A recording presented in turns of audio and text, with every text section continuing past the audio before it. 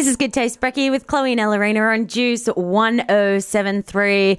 It is coming down to the final nail-biting moments of one of our favourite TV shows, The Amazing Race.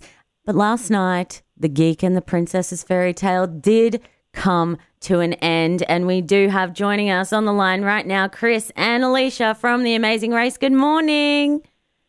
Good morning. Oh, you guys sound all right. Yeah, you Not sound crying into your great. coffee this morning? Oh, we've just finished a double shot, so we're pretty happy right now. Yeah, we're so heartbroken. We're so devastated. Oh, you were was so hard to- close.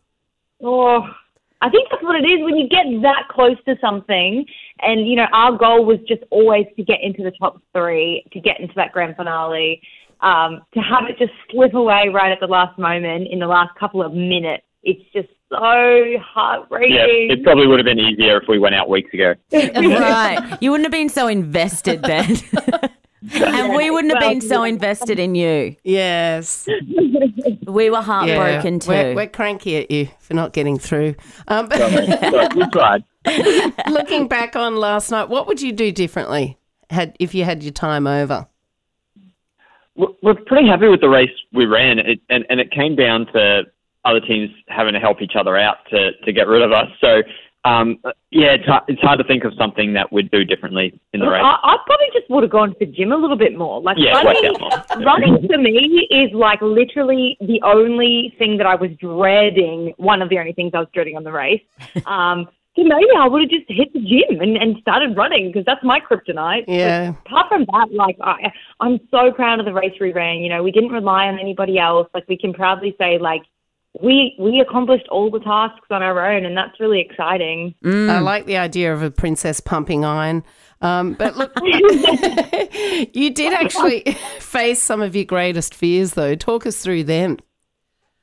I have a severe fear of water, like large bodies of water, pools. I'm really afraid of going underwater. Well, there was plenty of those challenges. Yeah. Just knowing that it was going to be in Australia only, I figured, okay, there's definitely going to be a lot of water challenges. Like we have the most incredible lakes and beaches and canyons. So I was a bit nervous going ahead. So I had to overcome that, and I'm pretty proud of myself. What about you, Chris? And I'm not a big fan of height. And we did a sky bridge over the Blue Mountains, and I just took my glasses off so I couldn't see how far up it was. That's an unfair advantage, Right, really. not everyone can do that. You got to use what you can, right? So do you think now, coming out of that you have fully overcome those fears, or are they still kind of there? I think we've just justified those fears. Yeah, I've just actually cemented my fears 100-fold.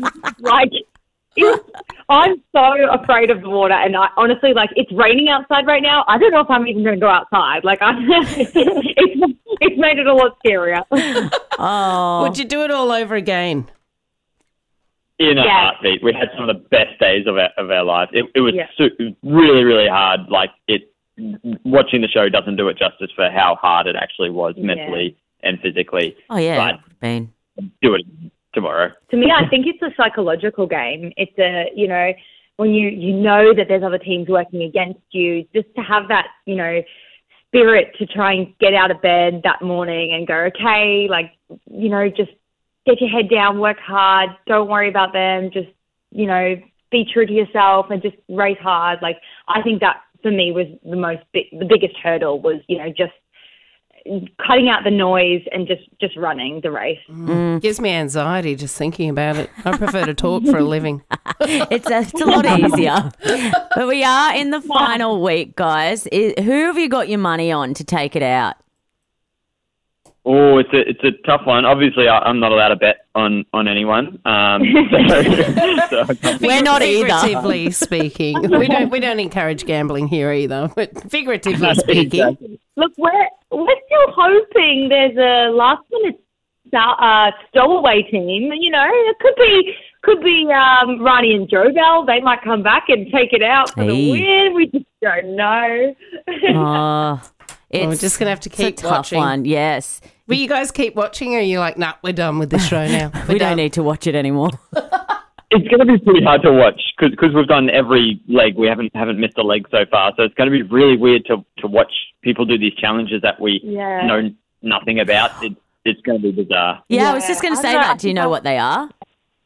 We have, we've seen the ads just like everybody else, so we now sort of have a little glimpse. And from what I hear, it was some stuff that we could have smashed. So I'm pretty devastated. How annoying. I don't know if I can watch. Yeah, I think Chris is going to watch, but I don't know if I can. Like I'm still kind of in that heartbroken kind of state. I'm going to have some FOMO watching tonight. Well, Alicia, you can just get in the gym, start pumping some iron, as you said, instead of watching the show. I'm preparing for All Stars. That's just going to have to happen. And I'll come back as like the ripped Barbie. Yes, Barbie. I love that so much.